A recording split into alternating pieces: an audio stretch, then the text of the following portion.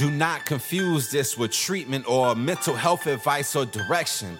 Nothing on this podcast is made to supplement or supersede the relationship and direction of your mental health caretakers. Although David Kozlowski is a licensed marriage and family therapist, he is not functioning as a certified mental health professional in this environment. And same applies to any professional who may appear on the Light the Fight podcast. Hey everybody, welcome to the very first episode of 2023 of Light the Fight. And I cannot believe I'm saying 2023. If you're like me, you can remember back to when Y2K, we were all scared that the world was going to shut down in regards to like technology, electronics. The internet was not going to work anymore. And then we got past that. But I remember looking back at 2020, or at 2000, the first year of the new millennium, and thinking, wow, man, like, I wonder what 2010 is going to be like. I don't think I could have imagined 2023. That seemed to me like some sort of sci-fi movie or something like that. Yet here we are, 2023. Many of us in 2020 or 2000, the new millennium, like myself, weren't even parents. I wasn't a parent back then. I can tell you, thinking about having kids was not on my mind back then. Thinking about what I was going to do that day, what I was going to eat, if I was going to get good waves, because I'm a surfer from California. What party I was going to go to, the New Year's Eve, stuff like that. But kids, parenting was not on my radar. In fact, where was I at? I was in graduate school. Yeah, I was studying to do all the stuff I'm talking to you guys about. I was only in my career for about a year and a half. I think at that time I was working at a psychiatric hospital and a group home, I believe. Yeah. Oh, no. A psychiatric hospital and a crisis treatment center for abused children and teenage girls by the name of Casa de Amparo in Oceanside, California.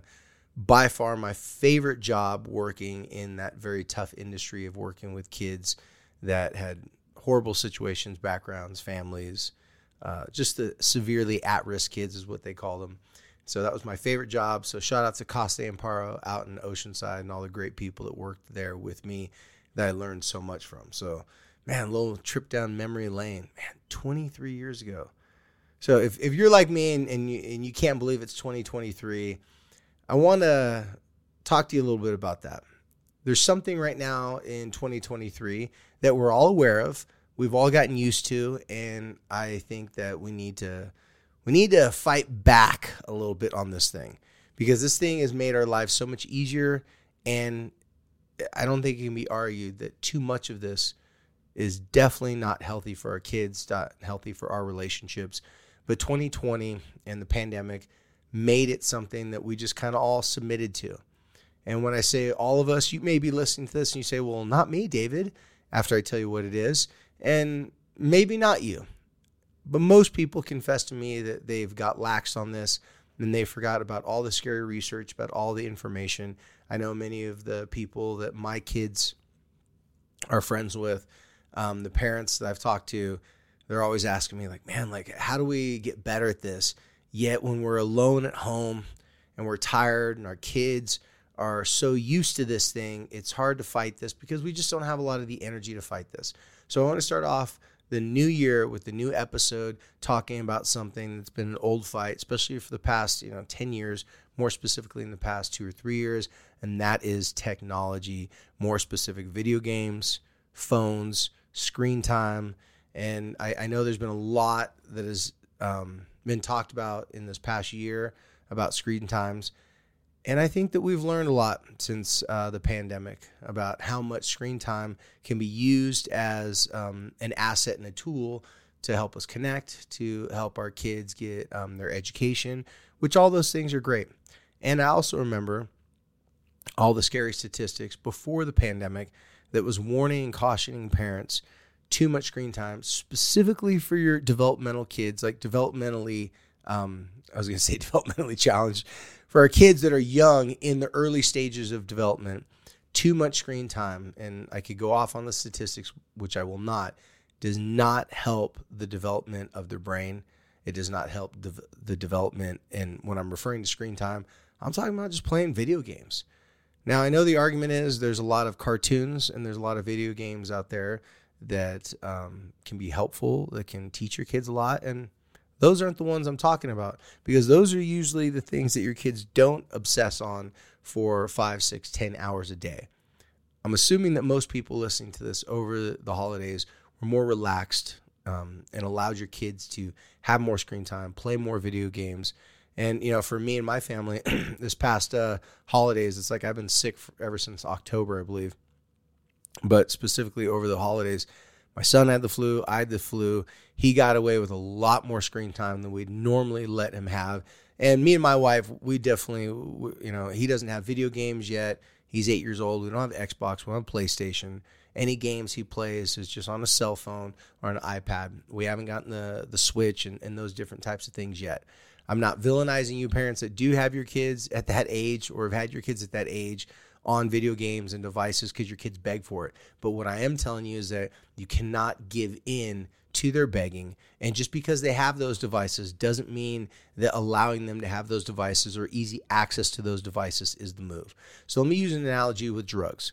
With drugs and addiction, it's always talked about that one of the most difficult things to stop someone from using drugs, alcohol, whatever the addiction is going to be how easily those things are accessible to that person. So, for example, if a person has an addiction to alcohol and they have alcohol easily available in the house, that is going to make it difficult for them to stop drinking. If they live just, walking distance down the street from their favorite bar, and it's kind of like their own Cheers, the TV show Cheers, and living that close to that bar is going to make it very difficult for them not to go down to that bar because it's a social thing.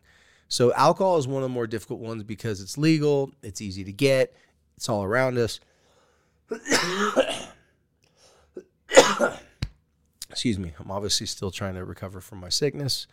And that's an example of if something's easily available, it is going to be difficult to stop the temptations and to pull back and to have, the self-control so that we don't go to those things.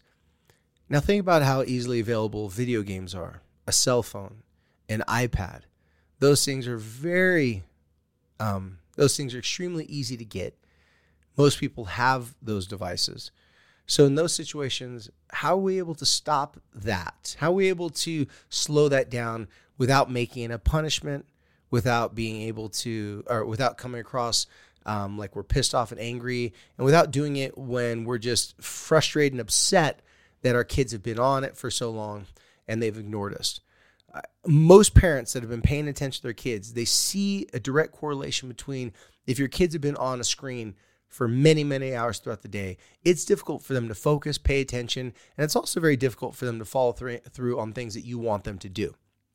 Now, in the new year, a lot of people are trying to, do new things, whether it be exercise, eat healthier, a laundry list of things that people are saying, hey, I'm going to do differently this year.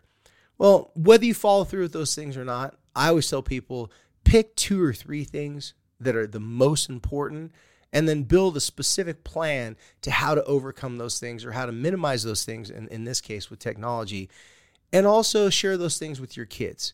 So, for example, if you want your kids, and if you don't want your kids to have less screen time, I'm telling you, you should.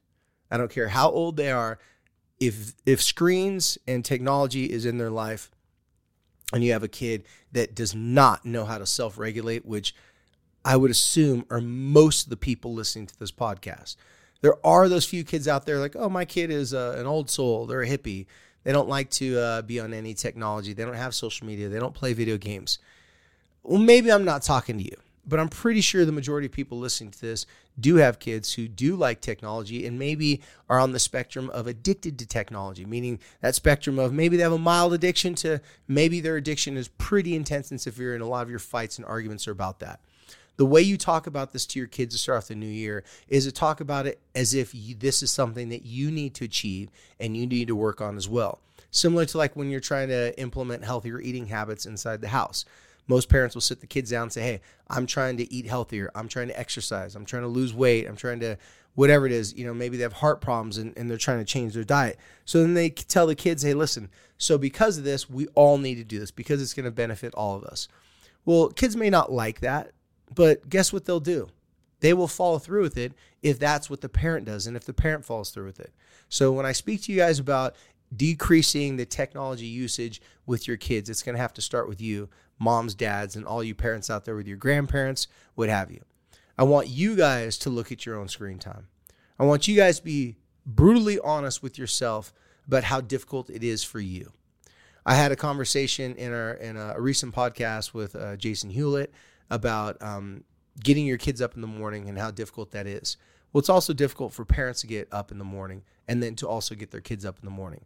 So I want you to start off with being able to have a conversation with your kids, not a lecture, a conversation, telling them that you confess that you need to work on some sort of decrease on technology and the ways that you see it affects them.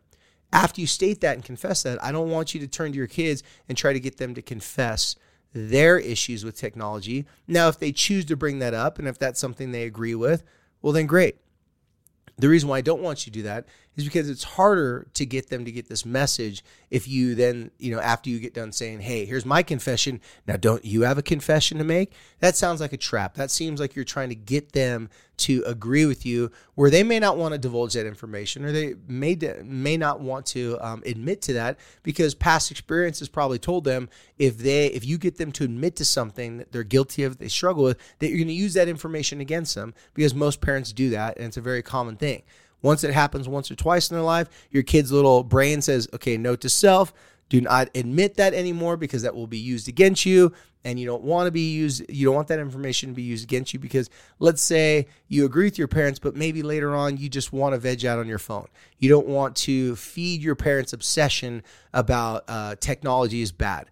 So confess to your kids that you're struggling with this, some things that you need to work on, and that from now on, you're going to have a certain plan. Now, there are lots of technology plans out there.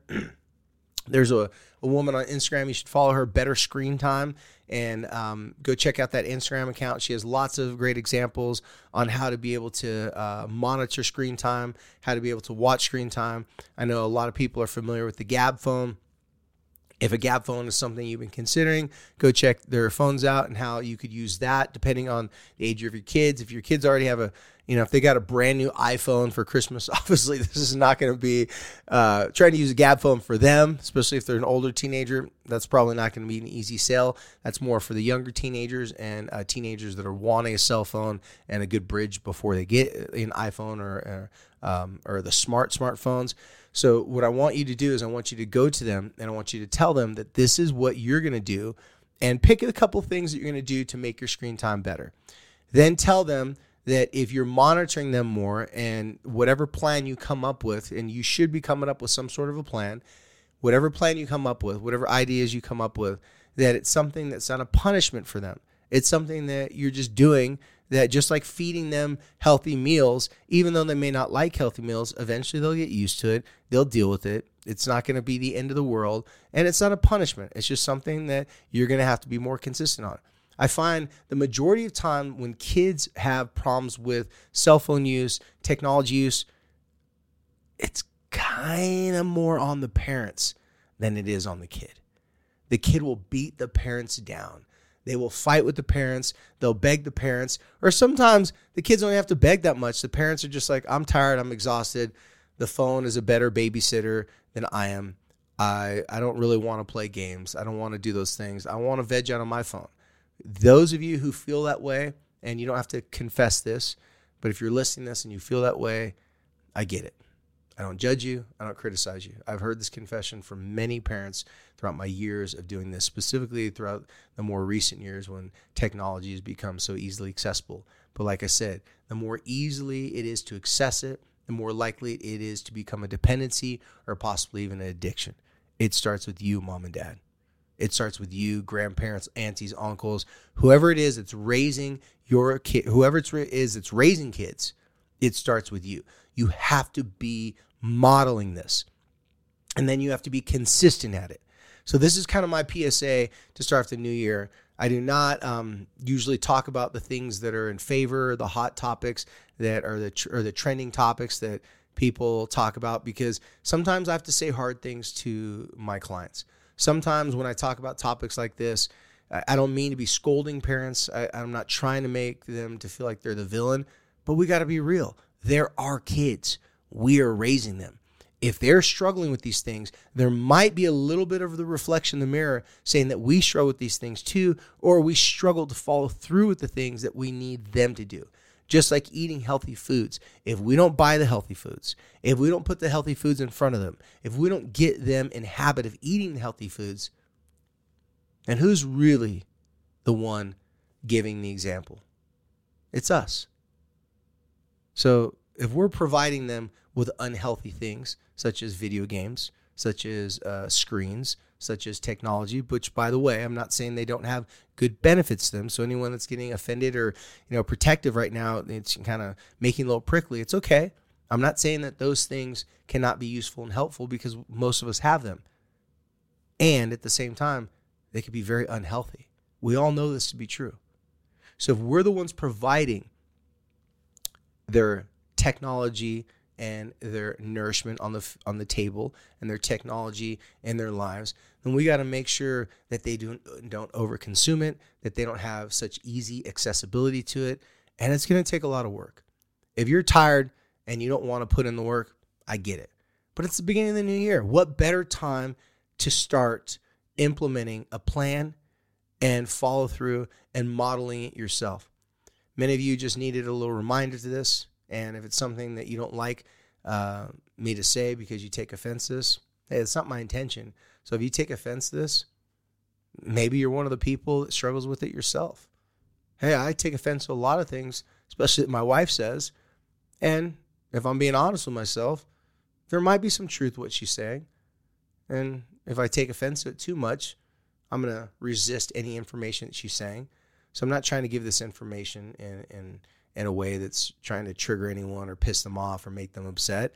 I'm just being real with you. We're all in this fight. Our kids want technology, and in some regards, they need technology.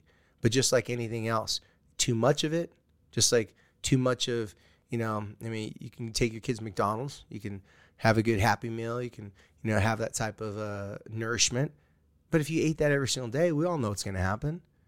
And, dissing on McDonald's, because McDonald's does provide food for people, and it's not necessarily the healthiest food. Just like Xbox provides entertainment for people, and it's not necessarily healthy to have that entertainment all day long or for multiple hours. There's just no good argument to debate with. When we have technology, we have to be very cautious and concerned that technology does not take over our time, our attention, and simulate our brains so much that we can't even stare and look at a book because that's boring. Yeah, 3D, all the cool, Oculus glasses, stuff like that. That's really cool. That's really amazing. And I know all these big tech companies are trying to tell you that technology is going to be better than just reading a book. It's going to be better than all these other things. Well, I'd say to every single one of those technology companies, it's coming from people who do not have good relationships. I can't imagine any of the biggest technology companies out there, the people that run these companies, because I'm not saying I know any of these top dogs, but I can't imagine them being really good at face-to-face, day-to-day communication and believing at the same time that technology will replace just sitting across from someone in a boardroom, sitting across from your kids and teaching them patiently, taking the time to build those relationships versus doing everything digitally and using technology. The fast way is not the long way. Sometimes slow equals faster in the future. A child's comprehension, being able to learn things. Yeah, maybe their brains are faster than our brains were when we were kids, and they can speed things up and they can learn things at a faster clip. But can they sit down, just have a conversation? Can they be still around a dinner table? I don't think technology is helping our kids out with that. So thank you guys for trusting me that what I'm sharing is simply to help. I believe that in 2023, even though we're, very far into the future, like I said earlier, almost like it's a sci-fi movie, like a date, like 2023. Even though we're that far into the future, I think we need to hold on to some important things in the past. Still quiet conversations, allowing our attention to have focus on things instead of being constantly stimulated. If you're tired of hearing your kids say this next statement, then you know what I'm talking about. I'm bored. Our ancestors weren't bored that often because being bored was just a notification to go do something exciting, to go get involved with something. So if you're tired of hearing your kids saying they're bored when you do not give them technology, it's because their brains aren't used to being able to figure out things on their own, figure out things to entertain themselves. Go draw, go build something. The best thing I did throughout the break while my son was sick was we got him, we got him a couple, but Santa got most of them for him. Some Legos. My son asked to play video games every single day, asked to watch something, his favorite TV, like little cartoons, whatever. And I just say no, and I say, go build one of your Legos. I don't feel like building Legos right now. I go, hey, I get it, but you can't watch anything else. He's bored, he's going back and forth, but because he's young, he'll finally go, okay, and he'll go build his Lego. 3 days in a row, he woke up, bounced up out of bed, looked around, he's like, I got to go build my Legos, and ran to his Lego building table and started working on them.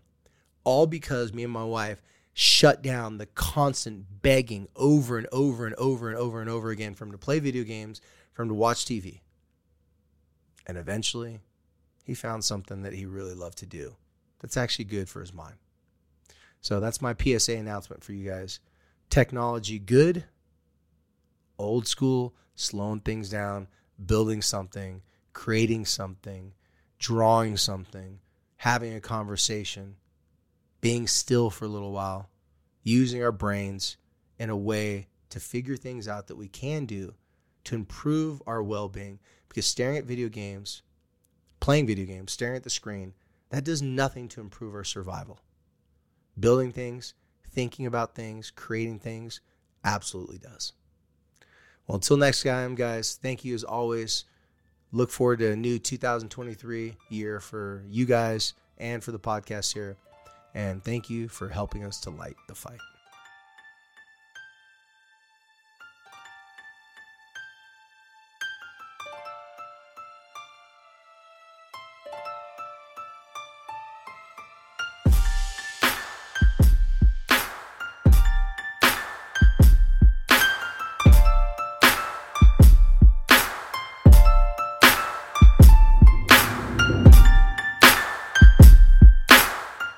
At Parker, our purpose is simple.